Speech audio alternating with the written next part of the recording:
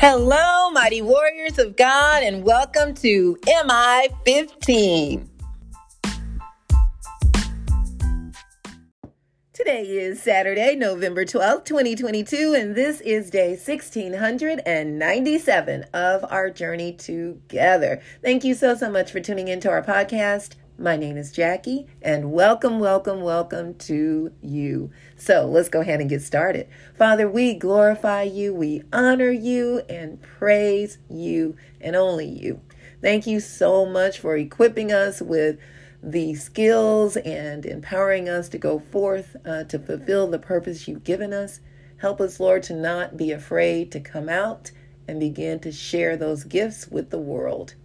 I thank you so much for comforting the brokenhearted and healing the sick and blessing those who may be in financial need. I ask, my Lord, that you will speak today, that it be all about you and not about me. In Jesus' name, amen. Glory to God, everybody. Thank you so very much for tuning in. Today's message is time to come out of isolation. It is time to come out of hiding. It is your day to shift and to transition into where God has called you to be. We're going to be coming out of Luke chapter 2, verses 41 through 52. Luke chapter 2, verses 41 through 52. And it says, every year, Jesus' parents went to Jerusalem for the festival of the Passover. When he was 12 years old, they went up to the festival according to the custom. After the festival was over, while his parents were returning home, the boy Jesus stayed behind in Jerusalem, but they were unaware of it.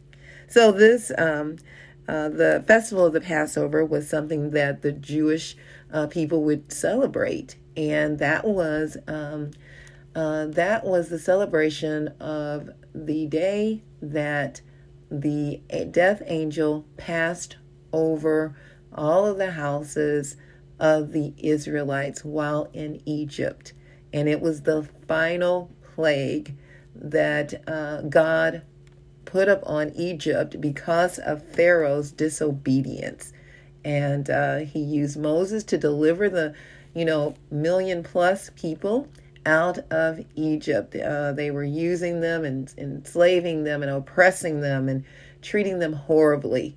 And then finally, the last plague was the firstborn of every household would die if they did not have the blood of the lamb over their doorpost.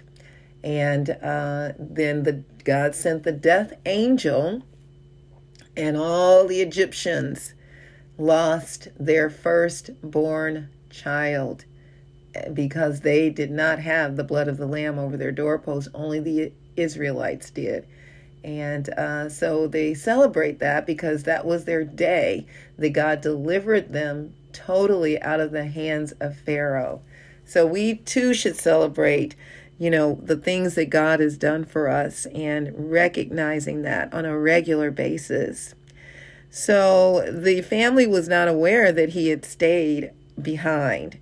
And this could have easily happened because the way they would go to the Passover to Jerusalem to celebrate, they would go like a big caravan. It would be family members, and some would be on a donkey or some would be in a carriage, and the kids would be running alongside and playing with each other, and there were relatives and cousins, and so there were lots of people from the community that would go together, and it was a few days journey, and so that was why it would be easy for them to not notice that Jesus was not with them. It wasn't that they were bad parents. They just, with all the excitement going on and the way the kids would run around and play, it could easily happen. Verse 44 says, thinking he was in their company, they traveled on for a day. Then they began looking for him among their relatives and friends. When they did not find him, they went back to Jerusalem to look for him. After 3 days, they found him in the temple courts, sitting among the teachers, listening to them and asking them questions. Everyone who heard him was amazed at his understanding and his answers. When his parents saw him, they were astonished. His mother said to him, "Son, why have you treated us like this? Your father and I have been anxiously searching for you." It was 4 days they went without him. "Why were you searching for me?" he asked. "Didn't you know I had to be in my father's house?" And the King James Version says, "I had to be about my father's business." But they did not understand what he was saying to them. Then he went down to Nazareth with them and was obedient to them. But his mother treasured all these things in her heart. And Jesus grew in wisdom and stature and in favor with God and man. So he did this. He stayed with his parents until he was 30 years old. And that is when it was time for him to go out into the ministry. He was 33 when he died for our sins and rose up from the grave. So, and I noticed this too, Mary, always a very wise woman. And when she was impregnated through the power of the Holy Spirit hovering over her, she was a young girl. They say she could have been anywhere between the ages of 12 and 15 years old. And so she was a very wise young woman as well. And she knew there were several occasions that things happened, and she would just think about it and ponder it in her heart. We can learn a great deal from that alone. There'll be times where we just may not say anything, but just ponder that in our hearts and remember it. And then it'll be like a full circle. We'll remember, aha, now I get why that happened, right? That's happened to me many times. Point number 1. I remember when my kids turned 12 years old. I have 3 children and they're all grown. They're in their 2 in their 40s and 1 late 30s. And so turned 12 years old. They were, and everything changed, especially with my oldest daughter. Before turning 12, she was happy with me picking out her clothes and shoes, and she would help, and at different stages of her life, I would give them all the responsibility to help pick out things, but it was based upon like maybe 3 choices I had already made and laid them all out, let them pick what they wanted to make sure that they were wearing things that I felt was decent, And so she was good with my suggestions. And then once she did turn 12, it was a major shift that took place. No matter what I suggested, she hated it. And it was like this major rebellion. And I didn't quite understand it at that moment, but I did ponder it in my heart as I was trying to figure it out. My very first child did not quite understand. I later understood that it was her time of transitioning from a little child to an adolescent and then to a preteen. She was coming out of that isolated stage of life, now having a mind to make her own choices. And man, oh man, did she ever. And now she's, just an amazing young woman, works hard, does her own business as well, and married, and just doing, she's a good person, very giving, kind-hearted person. All of my children are, and I'm grateful to God for that. Jesus was shifting also at 12 years old. It was like a prelude of his development as our Messiah and showing himself to the world. What has God given you? It is time, and maybe you've been kind of teeter-tottering back and forth like, maybe I will, maybe I won't. God is saying it's time. Point number 2. Many of you are ready to transition into your purpose. It's time to come out of isolation and show yourself to the world. God has gifted you in specific areas to bless others and yourself. You'll be blessed for it. It's time to share your gift or gifts.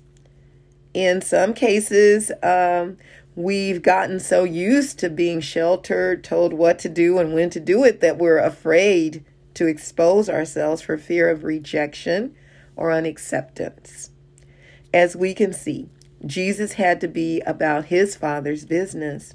When doing that, he was free because he was doing what God the Father had equipped and empowered him to do. So there is like this freedom that comes along with fulfilling our purpose. Think about it. When you are flowing in that area, it might be that you're a painter, a designer, a chef, a welder, whatever that is. When you're doing it, it is just like this great joy, a peace that comes up on you as you're doing it. You just know that you know that you know that this is what you're supposed to be doing. And you may not have even gotten any special training to do it.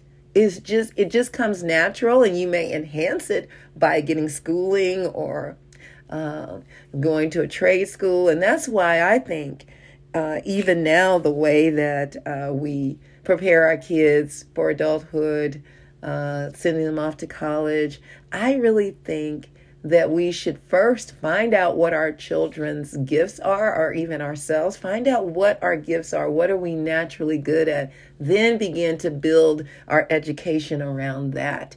Even if we started that at a very young age. And that's what we do with our kiddos in T-Zone. Finding out, what is your gift? What are you good at? What is it that you tend to naturally lean towards doing? What is that? What does that look like? And so helping them to understand that, and then giving them opportunities to grow in that area by giving them assignments. Like, for example, right now we're doing our business for Transition Zone, the group business, even though individuals in the group can have their own business. Well, T-Zone has a group business, and that's going to be designing T-shirts, but it'll be a little different because it's going to be their own designs. So what we're doing is allowing those students who like to design, who are artists, they're going to do that work. And then there are going to be those that may want to do the producing side of it, the manufacturing piece of it. So they'll do that. We're letting them choose. We're not saying, okay, because I was meeting with a group of people this week, and they were saying how they've got something like that in their school. And what they do is allow the freshmen to do designing, let's say, for example, and the sophomores to do production. I don't want to do it that way, because that means that I am still enforcing you to do something that may not be your gift. So I always believe in giving them a choice, so that now they're able to experience it. And they may say, you know what, I don't think I like this. I want to try this. And letting them try that. There'll be a group of them doing sales, a group of them doing the customer service piece as we do pop-up stores. So equipping them and preparing them in that way, just as this illustrates the story of this Bible truth is so amazing. I remember for me, growing up, my parents divorced when I was 7, oldest of 5, and there's actually 7 of us. I have 2 younger sisters who live in North Carolina. And but there were 5 of us at that time. And when my parents divorced, a lot of things shifted to me as the oldest. And I was the one in charge while my mom worked, a lot, trying to provide for us. My father chose to move on and start his new family and did not help us financially. Nor, I honestly believe that even the financial piece was not nearly as important as that just human connection with him being a part of our lives. That honestly was the most devastating part for me. But one of the things that happened was I was pretty isolated, and I always felt this rejection. And the rejection was because my two youngest siblings played together, and then my two brothers always played together. So I was always alone, the odd man out. And I was the one that had to be in charge and report to my mother what was going on. So I was labeled the snitch or the tattletale. Well, I didn't mind because I'm doing what my mama said. And so it was hard. And so later when I thought about it, and later as I grew up and thought about that. And so I had to make a shift in my mindset and, pondering all these things like Mary did. And even now, there are things that's an area where the enemy tries to keep me isolated and keep me from fulfilling my purpose. And that thing that he'll use is rejection. And I'm dealing with that even now, but I've learned, and that is one of the major darts. Is like not just a fiery dart that the enemy throws at me, but it's more like a bomb that's being thrown at me. And I'm sure you experience certain things in your life that feels like, oh my gosh, this is overwhelming. And how can I focus on the purpose that God has given me when I'm dealing with this? And so it creates, sometimes, like anxiety or sadness because of not being accepted in groups, especially among those whom I love that are closest to me. And I mean within my own immediate family and things like that. So once I understood, and still today have to tell myself, as I get pushed past that and begin to function in my purpose, then all that stuff just kind of dissipates. It just evaporates. I don't even feel it anymore, But when I'm not doing what God has called me to do, then that sneaks up on me, and it can make me feel like it can throw me into a depressive state. I haven't been in a state like that in years, maybe once or twice in my life, and it was very, very dark, very hard to get out of. And God brought me through, and I'm grateful to Him for that. So one of the things that we must recognize is coming out of isolation means leaving behind the things that the enemy has tried to put up on us, or has been putting up on us to hold us back. That is a tool he uses to keep us from being effective for God. So once you are functioning in your gift, and you're doing it naturally all the time, and so thinking about that, and then when you are maybe just relaxing and the enemy tries to throw that at you, you've got to begin to shift your focus and think about what the Lord has called you to do. And many times, I'll tell you, I have to just, and I was sharing this with a dear young lady who's like a daughter to me yesterday. Even if I don't have a prayer, what I say is Jesus. I just say Jesus, Jesus, Jesus. And the name of Jesus is so powerful that the enemy flees so quickly. He cannot take that name. There is no other name that we can call on that has that kind of power. And that is how we get to God, is through the name of Jesus. So when we call out that name, and his name, and we don't know anything else to say at that moment, because we might be deep into this, whatever that is, that's trying to keep you stagnant, calling on Jesus is the way, and trusting him.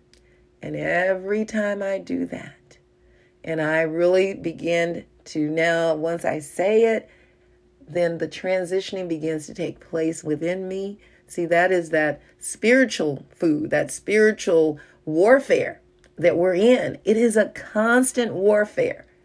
And we spiritually have to be ready to fight. We don't fight this fight physically. It is a spiritual thing. And so in order to do it, part of it is through our gifts. And the other part, the main part, is through our connection with the Lord, through the blood of Jesus Christ. And he reconciled us back to God the Father through his blood that was shed on the cross. So understanding the power we have through the Lord, through the Holy Spirit, and then we get our power through the Holy Spirit who is here for us.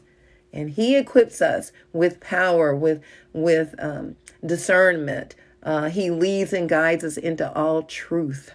So leaning in to that as we come out of isolation, letting go of all the fear, letting go of the things that have been holding us back, letting go of what people have labeled us. Whatever you just like your daddy, or you acting just like you, or whatever it is you used to do, and people don't trust you. They may hang on to their purses because maybe at one point you would steal, but you're not that person anymore.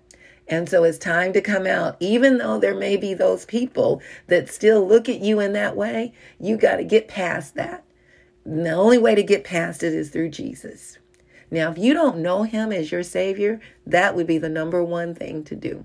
Romans 10:9 says that if you confess with your mouth that Jesus is Lord and believe in your heart that God raised him from the dead, you will be saved. And that is why we have these gifts and talents, to lead others to Jesus, to be a part of the kingdom of God, to be with Jesus for eternity, because time is drawing near. Oh, praise God. The angels are rejoicing right now just because of you. I love you all so, so much. May the Lord bless and protect you. May his face radiate with joy because of you. May he be gracious unto you, show you his favor, and give you his peace. In Jesus' name, amen. And remember, we can do all things through Christ who strengthens us. And don't forget to check us out on our website, JackieBikesMinistries.org, JACKIE, be like boy, UYCKS Ministries.org. Check out the messages and please share them with others. And don't forget to check us out on tzonekc.org to learn more about what we're doing in the community with our youth, teaching them workforce skills, life skills, entrepreneurship development, peer mediation skills, and human and sex trafficking awareness. All right, mighty warriors, go forth and make it an awesome day, fulfilling the purpose that God has given you, and I will talk to you later. Bye-bye.